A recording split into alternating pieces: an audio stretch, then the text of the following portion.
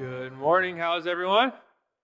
Good. My name's Eric. If you have not met me, we'd love to get to know you, help you connect to our church, answer any questions you might have out in the courtyard or online. Feel free to submit any questions. We'd love to get back with you. Just a couple of notes to take notice of. Christmas Eve, we'll have two services, 3 and 4:30.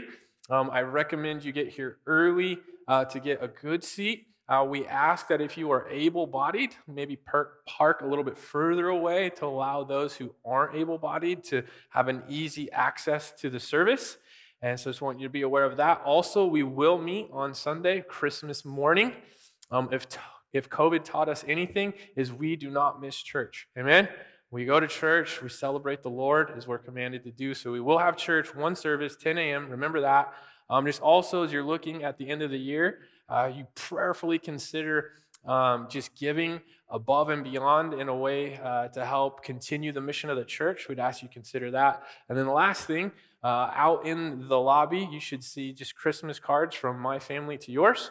We want to say Merry Christmas. It's good also. I know a lot of you pray for the pastors, pray for me, to see the prettier, better people in the family, and just to say thank you and kind of know who we are and what's going on with that. And then the last thing, business meeting after this service, 11:45 in the activity center. We're going to be voting on the budget, reaffirming an elder, and then voting in a new elder. So that's all you need to know. So if we look at an Advent series, we don't always do this. And so why this year? It's just good to take sometimes a reminder that the win is not getting to Christmas Eve, coming to the service, opening the presents. The win is how we get there. The win is remembering all the elements that come in the birth of Jesus, that there's hope, that there's peace, that there's joy, and there's love. And so to really just focus intentionally on those things so that when we get to the birth, there's just this celebration, realizing all the things that are true in that singular moment and why it should be a huge celebration. So I just want to walk with you in that. And then last, as we enter this sermon, last week we talked about just the idea of being at peace with God and just what a blessing that is and how important that is. And here's how the two connect, is that if you are not at peace with God, you will never have his joy. What does that mean? Have you ever thought to yourself, I want nothing from that person? Meaning if you're angry with somebody, you don't want them to give you anything because you want nothing from them, even if it's good. Have you been there? It's kind of the same thing with God. If you're at war with God, you're not going to enjoy his gifts. You're not going to enjoy what he brings. And so being at peace is really the precursor or fundamental requirement to get to a place of joy, because you're not fighting with him. You're not angry with him. You're not thinking his withholding from you. You're fully satisfied. And then you can enjoy the benefits and the gifts that come and you celebrate. And there's your joy. And so as we walk into this Philippians passage, kind of my question to set our stage is, have you ever heard the phrase, you couldn't pay me enough money to do that? Familiar with the phrase, okay? Now, for me, I first learned this when I was 18. I was getting ready to go into college. The summer of that, I worked at a car wash. I thought, you know what? I'll go into the management side. I'll make more money. And so my boss, he said, you're going to start off as the lowest, so you learn what it's like. So for 12 hours, I washed cars, and you had to do it in 2 minutes, the inside and the out. And if you know me, I'm slow, so it was really hard. And I don't pay huge attention to detail, so it was incomplete. And then at the end of the day, if you ever wondered, where does all that dirt go? It goes right into these sides of the car wash, and it builds. And so we had to clean it all out.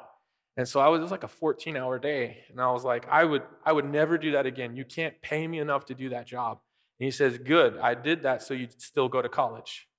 Right? And that was kind of his point, is there's things that you cannot pay me to do. It's not worth, the benefit's not worth the cost. And then on the other side of that, you notice there's sometimes people that with a smile on their face will greet you, say hi to you, and serve you. And it's like, why? Because they're getting paid to do that. And then the benefit is worth the cost, the angry, mean, bitter people they deal with. And so the question when it comes to joy is going to be, do I see the benefit of Christ outweighing the cost of suffering in circumstances that aren't favorable? Because if you can't say the benefit of Christ is greater than the cost that comes with it, you will never have joy, and you will never love him and experience him in the way he's designed. So we're going to pray and then just walk through this Philippians passage. Jesus, we thank you for the gift that is you. We're thankful that you came and lived and died and rose again, that you bore the wrath of God in our place, that you allow us to be at peace with God through your blood, through your payment, through your sacrifice. It's my prayer that this passage would calm our hearts.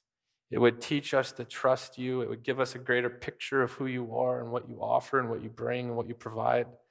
And that we would just have a peace and a joy that emanates from this passage. We just pray that you would teach us and lead us in this time for your words and not mine.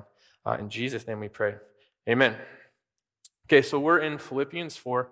We're picking it up in verse 4. And it starts off with a very strong command and imperative. It says, rejoice in the Lord always. And again I say rejoice. Now, the most offensive part of this passage is the word always. Right? Always. And in Greek, it means always. And so that seems kind of maybe insensitive, as John alluded to. And so you might ask yourself the question, well, how do you do that?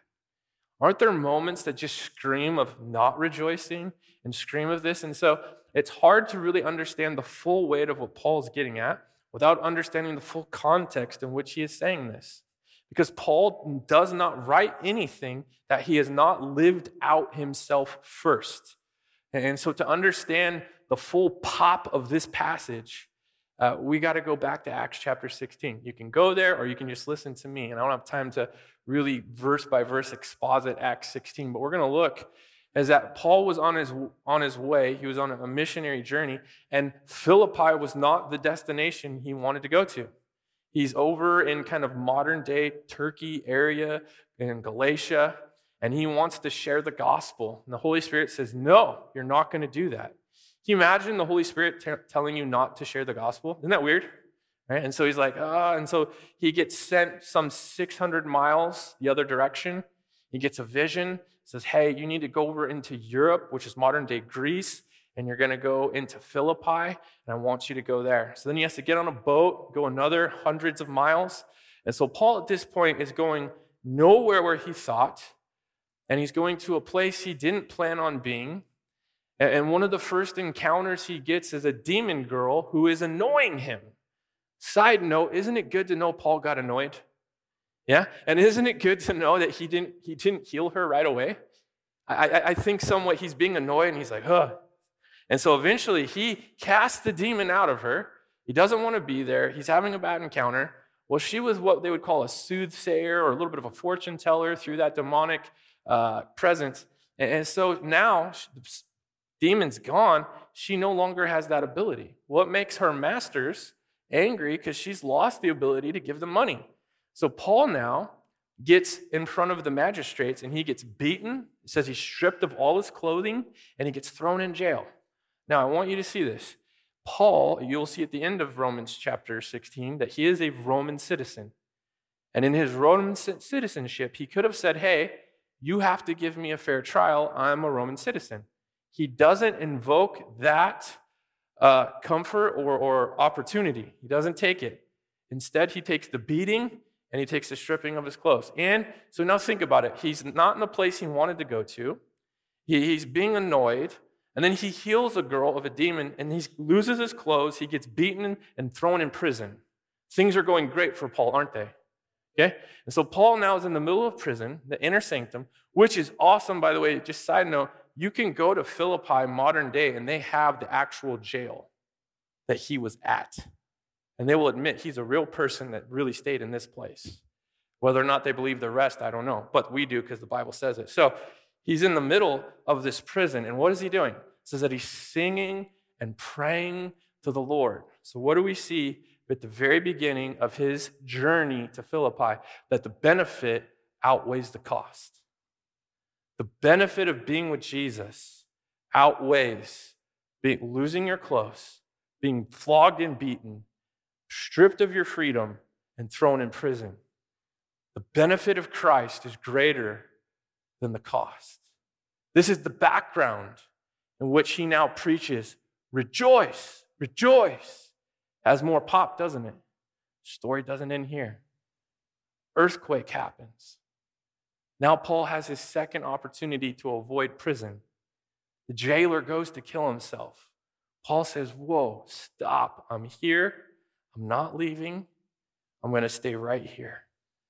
The guard is just moved by this gesture, that he would sacrifice his freedom so that this man might live. So he takes him to his house. The jailer accepts Christ. The whole household accepts Christ, baptizes the whole family. Now, what do we officially have? The first converts in Europe. Are there Christians in Europe now? Your temptation is to say no, but there are. Okay, there are. Right? And it started when? In Acts 16, through Paul getting rerouted, being stripped naked, beaten, thrown in prison. And now the jailer finds out that the magistrates are going to come back and they're going to release him because they figured out he was a Roman citizen. And so he's like, just go now. Paul goes, no, take me back to prison. Third time he could have been, take me back. They need to say it to my face. Paul goes back. So what is Paul demonstrating throughout his first encounter and planting of the church? That the benefit of Christ is greater than the cost that comes from following Christ. So the question for us has to be, does the benefit of Christ outweigh the cost? Because if you can't get there, you don't understand the weight of burning in hell and that you are saved from that eternal destiny. Because the benefit of Christ always outweighs the cost because of the eternal gift that it brings. Now, weighty words, I know. And I know when you talk about rejoicing and always, I don't want to frame this as fake or like it's easy. And so when Paul talks about rejoicing, I don't want you to think that it's divorce of emotion and pain. Paul was really hurt by the flogging. He really had scars. He might have even cried. He went without clothing. He might have not eaten. He might have been freezing, depending on what time of the season. All of these emotions are really there. What makes it powerful is in light of those true emotions, he's saying it's greater. The benefit is greater to be with Jesus. What does it mean? It means that Paul trusts Christ no matter what the cost. It's better to be with Jesus. He reroutes himself some 600 plus 300, close to 1,000 miles. He takes a beating. He gets shackled. All for the surpassing worth of knowing Jesus. Mind you, he's writing this letter while he's in a Roman prison. So you take all of that. So when Paul says, rejoice and rejoice, always again I will say rejoice, he has the authority and the experience to speak that, doesn't he? Now, this is what I need you to understand. It is not negating your hardship. Bring the full weight of your pain because it just magnifies that the benefit is truly greater. You can list out the pain, the hatred, the suffering, the fear, the rejection. List it all out and see that it's greater. The benefit is greater than all of those things to follow Jesus. Now, the Bible speaks very specifically in this.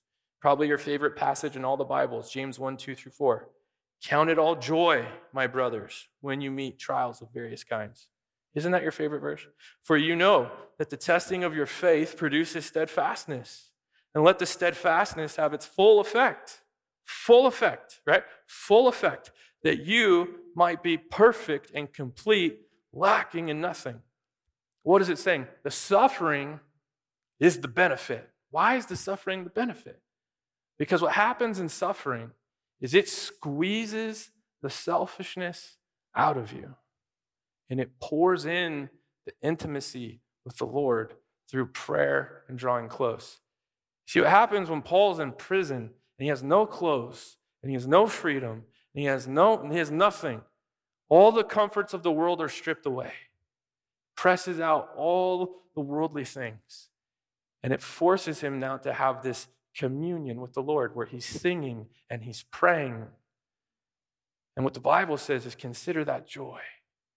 Because in that moment, you realize when you have nothing, the only thing you need is Christ. The only thing you need is Christ. Everything you need, you have. And what suffering does is it strips it away.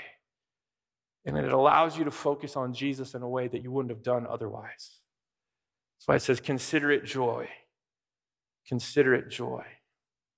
Romans 14:17 says this, says, for the kingdom of God is not a matter of eating and drinking, but of righteousness and peace and joy in the Holy Spirit. What is he saying? To be a part of the kingdom, to be a citizen of heaven. Paul alludes to this earlier on in Philippians. It's not about comforts and stuff. It's not about accumulating stuff. It's not about accumulating worldly things. It's about being in right relationship, righteousness. It's about peace, not being at war with God. And it's about, because of the right relationship and because of the peace, that you can now have joy through the Holy Spirit. Saying this is what it means to be a part of the kingdom. So what is he saying in essence? This is the most beautiful thing. That there's nothing the world can do to you that will take away Christ. Therefore, you have joy. And when it takes it all away, it just reinforces that you have Christ. Therefore, you have joy. You're no longer at war with God. And so Paul is preaching this to a people, saying the greatest benefit in all the world is Jesus. And there is no cost that could ever make him say that Jesus isn't worth it. So the question for the Christian is, does the benefit of Jesus outweigh the cost? Now remember, this is not saying that you won't have pain, you won't have suffering, that it won't be hard. It's not saying any of those things. You don't need to lie and tell people, oh, everything's great.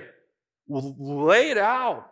Your marriage, your work, your friendships, your family, your finances, lay it out and see, but the benefits of Christ far outweigh all these things. They outweigh all these things. Therefore, I have joy. See, actually, when you're transparent, it makes the joy greater, doesn't it?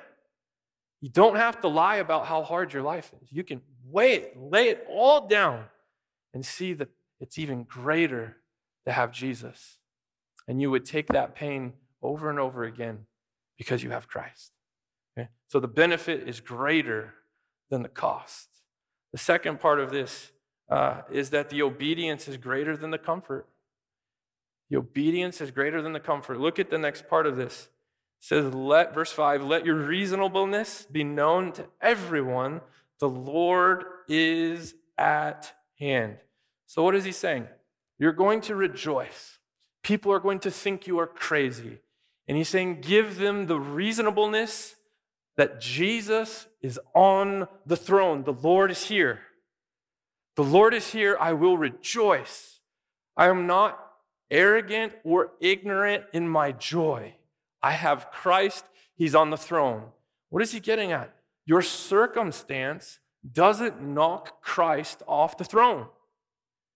Because the temptation is, when my comfort is disrupted, I do not want to obey, as if Jesus isn't in charge, or as if I have permission to ignore his commands or his imperatives.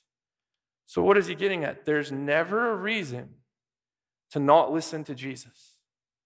He is completely in charge. He knew this pain would come. He knew this would happen. But in the process of it, Paul can't speak to this immediately, but we get the privilege of looking back and going, that obedience, that disrupting of comfort causes a church that still exists thousands of years later. The obedience is greater than the comfort.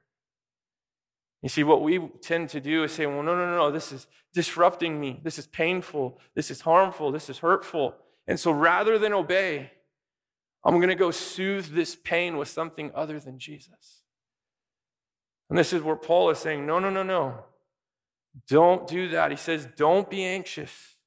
Don't be anxious. Verse 6, about anything. Another fancy Greek word for anything means anything. Anything. Don't be anxious about it. It's kind of shrinking our list, isn't it? Always rejoice. Never, ever be anxious. Why? Because Christ is on the throne. He's not surprised. He's not caught off guard. He didn't make a mistake. He's not changing his mind.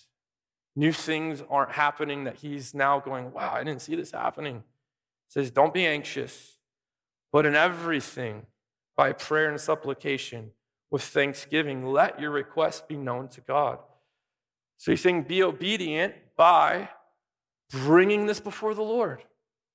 Saying, God, here's the full weight of why I'm angry, why I'm hurt, why I'm scared, why I don't want to forgive, why I don't want to trust you, why I don't want to go to church, why I don't want to read my Bible.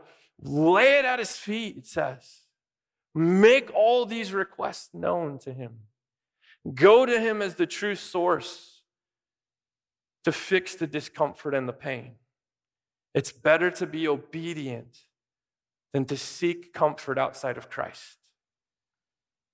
Because whatever you use to soothe your soul will leave you in pain. It might fix you for a moment. That rage, you feel in power, but then that person still hates you. That job's still not there. That government official's still there. That substance causes you to forget, but then the memory comes back. That avoidance makes you think it's not there, but then it comes back. You see, the comfort's never a true comfort. It's just a temporary comfort. This is why it's saying it's better to obey the king and trust the king, because the benefit is greater than the cost. And so this is Paul's admonishment to them. You pray and you bring things before the Lord. Now we're going to go back to Philippians 3, and I want you to see how this ties together, 3:7-9. It says, but whatever I gained, I counted as loss for the sake of Christ. Whatever earthly comfort he had is nothing compared to Christ. And he's backing it up with his words by taking the beating and going to jail and staying. Paul's earned the right to say these words, hasn't he? He's proving it. Verse 8, indeed, I count everything a loss because of the surpassing worth of knowing Christ Jesus, my Lord. I should end the sermon right there. Drop the mic. Just let you think on that. He's saying there's nothing better than knowing Christ. There's no earthly comfort that's greater than knowing Christ. Whatever you think will comfort you, it will fail you. It will not sustain you. It will not keep you. It's a temporary fix that just leaves your pain, and it numbs your pain, and then your pain comes back. There's nothing greater than knowing Jesus. This is Paul's point. Nothing greater than knowing Jesus. For his sake, I have suffered the loss of all things, literally all things, even his clothes, and count them as rubbish, great English word for nothing, in order that I may gain Christ and be found in him, not having a righteousness of my own that comes from the law, meaning there's no way I could earn this relationship, but that which comes through faith, trusting, believing in Christ, the right relationship from God that depends on faith. So this is all of Philippians now coming together. He starts off Philippians very bold. To live is Christ, to die is gain. It's better to obey than to have comfort. It's better to live in suffering and pain with Jesus than have the happiness of the world and not have Christ and go to hell. It's better to live in all of that pain and have Christ, have heaven, have the Holy Spirit, have the forgiveness of sins, have the unconditional love of the Father, to be truly known and truly loved and truly forgiven in all aspects. No faking it, fully exposed, fully loved. This is why he says he presses on. This is why he says, I consider it rubbish. This is why he says my citizenship is in heaven. And then he presses on, look, you two girls who are fighting in the church, you need to rejoice and rejoice. The Lord is at hand. Quit your bickering and your fighting. It's good to know they fought in the church then and they fight in the church now. But the command is to rejoice. You're going to spend heaven together forever. You're going to work this out, people. You have Christ. Rejoice. It's the command. And we're able to rejoice because the benefit is greater than the cost. And we know this because we see people willingly do things in their jobs every day. Why? Because the benefit outweighs the cost. And when the benefit doesn't outweigh the cost, they don't do it because there's no benefit. And so the question is, do we see the benefit of Christ far outweighing everything, even to the point where obedience will outweigh comfort? And then the last is that truth would outweigh our feelings. Truth would outweigh our feelings, because here's what happens in suffering and pain. Your feelings tell you God doesn't love you. God can't control this, one or the other. Either God's not in control or God doesn't love you. You're all alone. You need to figure this out yourself. You need to make this right on your own, because if you don't, no one will ever love you, help you, or complete you. You have to do this all on your own. These are the feelings. God is not good. God doesn't love you. Or these bad things wouldn't have happened to you. And what is he saying? You need to let the truth reign over these feelings. That's why he says, do not be anxious. Okay, some context. Here's a quote I came across. It says, there are a number of things of note here. As with 3:1, the Philippians are not to naively rejoice in their disunity, their suffering, the threat of false teachers, or the persecution. It is probably due to a combination of their suffering: persecution, concern from Paul because he's in prison, anxiety for Epaphroditus because he's sick, their contention, the fighting between the church members, the threat of the Judaizers and the other enemies, and a loss of hope. What is he getting at? He's not saying just act like you don't have pain. He's saying let the full weight of the pain come. And in that full weight, rejoice. Because it's an opportunity for you to draw close to the Lord, to love him more than you love the comforts of the world. And in that demonstration of faithfulness and obedience, it'll preach to a world that there's nothing greater than Jesus. This is why the Philippian jailer converts. He sits there and he goes, you were beaten, put in prison, and you have an opportunity to leave, and you'll stay so that they won't kill me for not doing my job. He says, tell me who you know. Tell me how you could possibly be willing to do this. And he says, I will. It's Jesus. I will do anything for Jesus. See, him being obedient to the truth over his feelings of maybe being alone, being scarred, being naked, bleeding, being without food, being without friends, and just sitting there. The truth over the feeling communicates to the non-Christian, you really mean what you believe. It really is greater to know Jesus. Because you could have had an anxious heart, but instead you had reasonableness and joy in the full weight of those circumstances. You don't have to be fake. You don't have to act like life isn't hard. You don't have to lie about the bad relationships and maybe the dysfunction or the addiction in your life. You lay it down and you present it and you say, but the benefit of Christ is greater. The benefit of Christ is greater. Even though all these things are true, I still have joy. See, this is what makes joy different. In the Bible, just if you could think of it like this, joy never runs. It never runs. It's always there. This is why in Ecclesiastes, the Bible tells us happiness is fleeting. Happiness is fleeting, meaning what? It always leaves. It comes and then it goes. It comes and then it goes. You keep chasing. You have it and it's gone. You see, the ability to have joy is thinking, and thinking on the benefits of Christ. And then thinking through that, allowing it to shape your emotions, and allowing it to shape your heart in a way that says, I do have Christ. You look a little bit further in Philippians 4:8, it says, finally, brothers, whatever is true, whatever is honorable, just, pure, lovely, commendable, or excellent, anything worthy of praise, he says, think on these things. Think. It requires thinking to come to a place of joy because your feelings overwhelm you. And you have to think. And you say, I'm alone, no one cares. No, think. Christ died. Christ paid. Christ suffered. Christ loves you.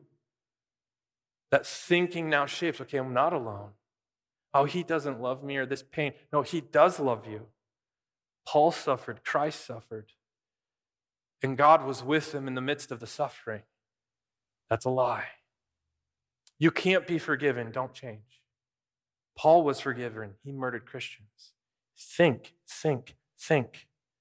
All of a sudden, it shapes the heart and it changes the feelings and allows you to come to a true place of joy.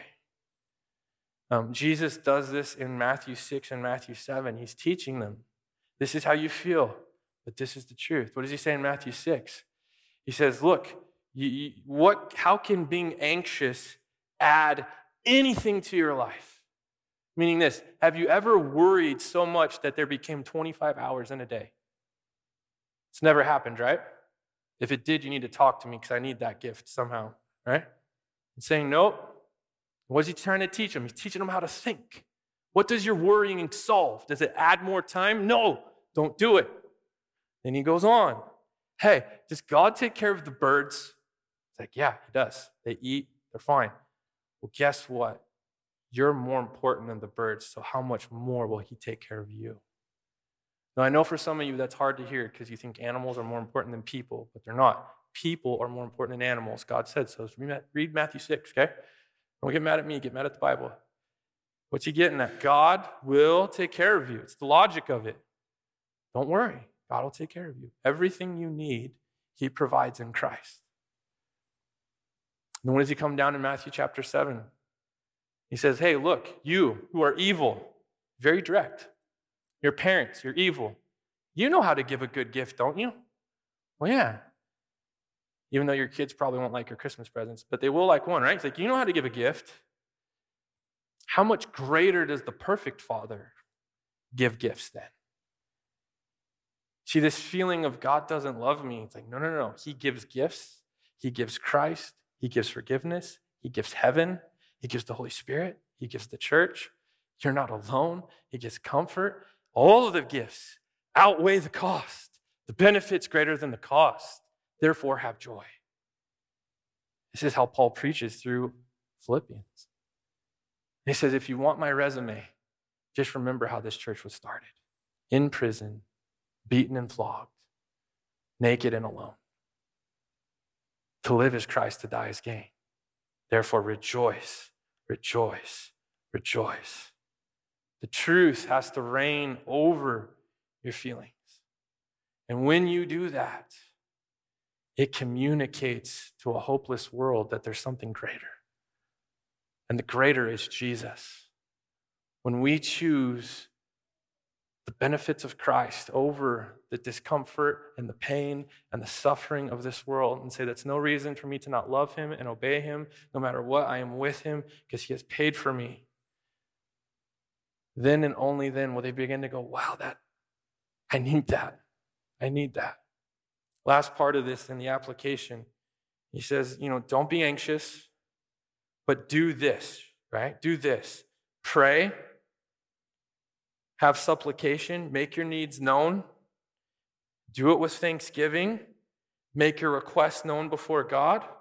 So what is he saying? It's like Paul in 2 Corinthians. He has this thorn in his flesh. Brings it before the Lord and he says, take it, please take it, please take it. How many times does Paul ask God to take it? 3. If Paul only asks for 3, we should probably stick to 3. It's fair, right? And then God says, no, the thorn's staying. She says, okay, then I'm going to boast of my weakness and preach of the greatness of Christ. Preach that at least I have Christ and that makes me great because he is great and I have him. And that's how you can become at peace because you've laid it at the feet of Jesus. Here's this relationship. Here's this addiction. Here's this situation. Here's this illness. Here's this pain.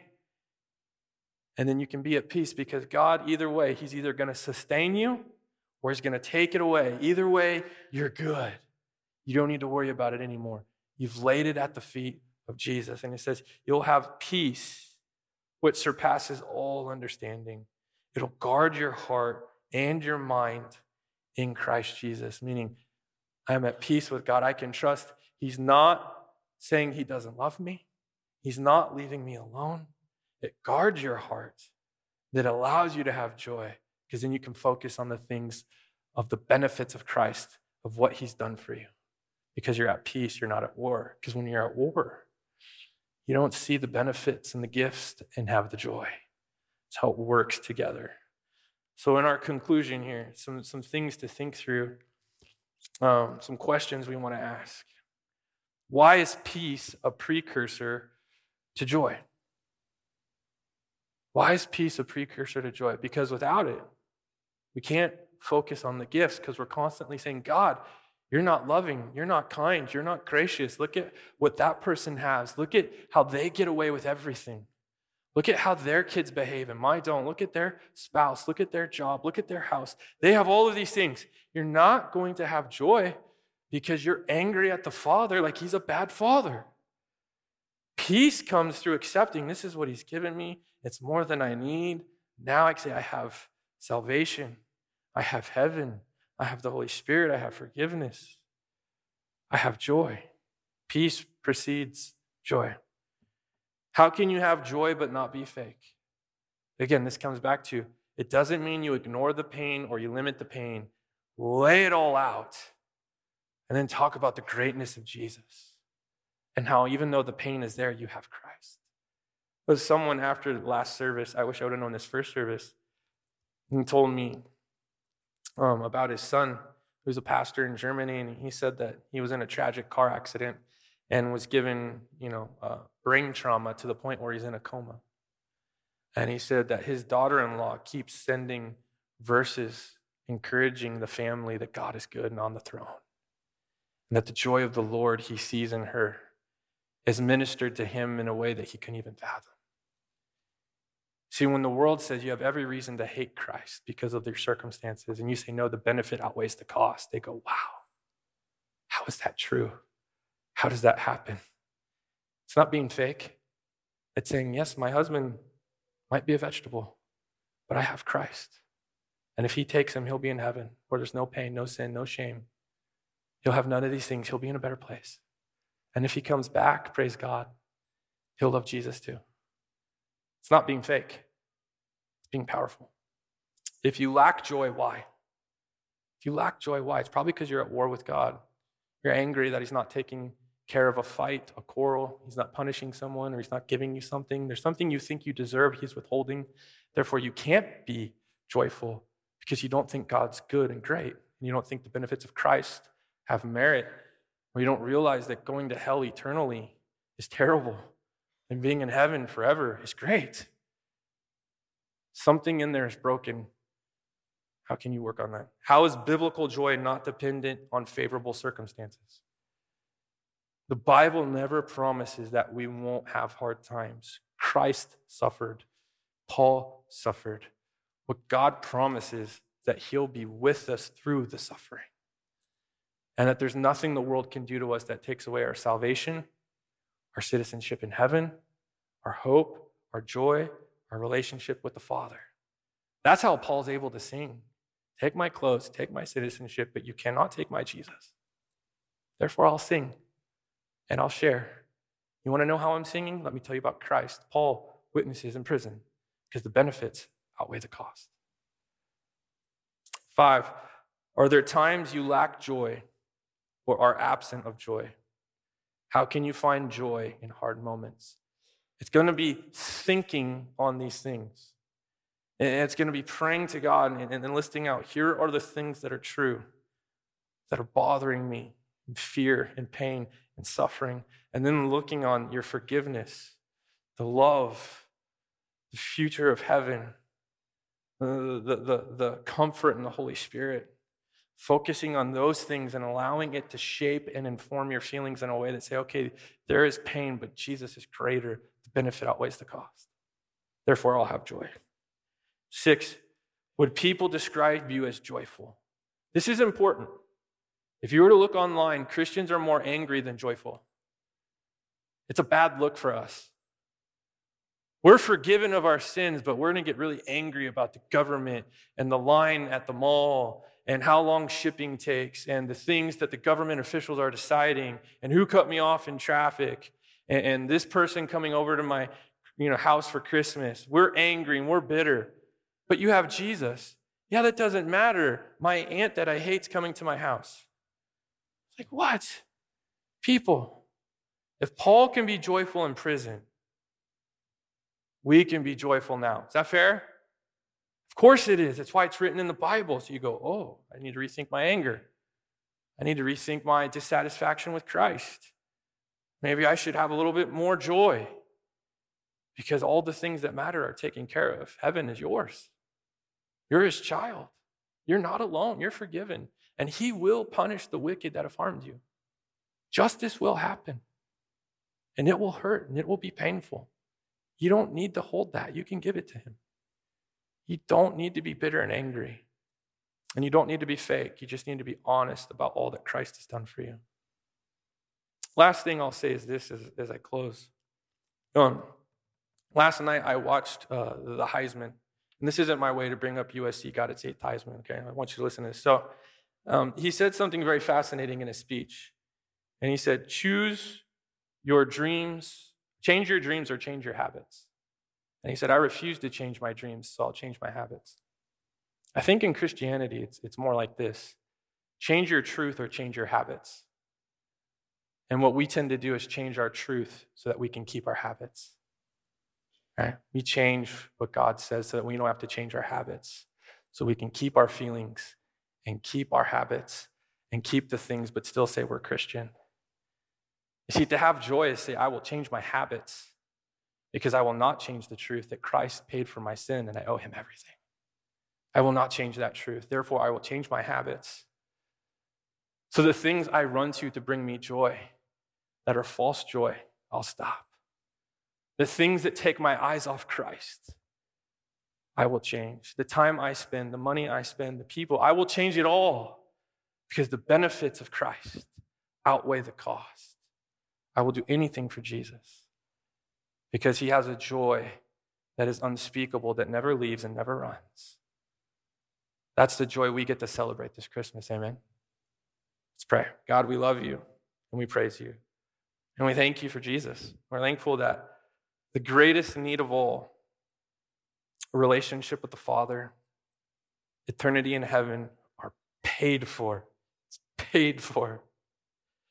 That we would truly be able to walk out of here and know that the benefits of Christ far, far exceed the cost.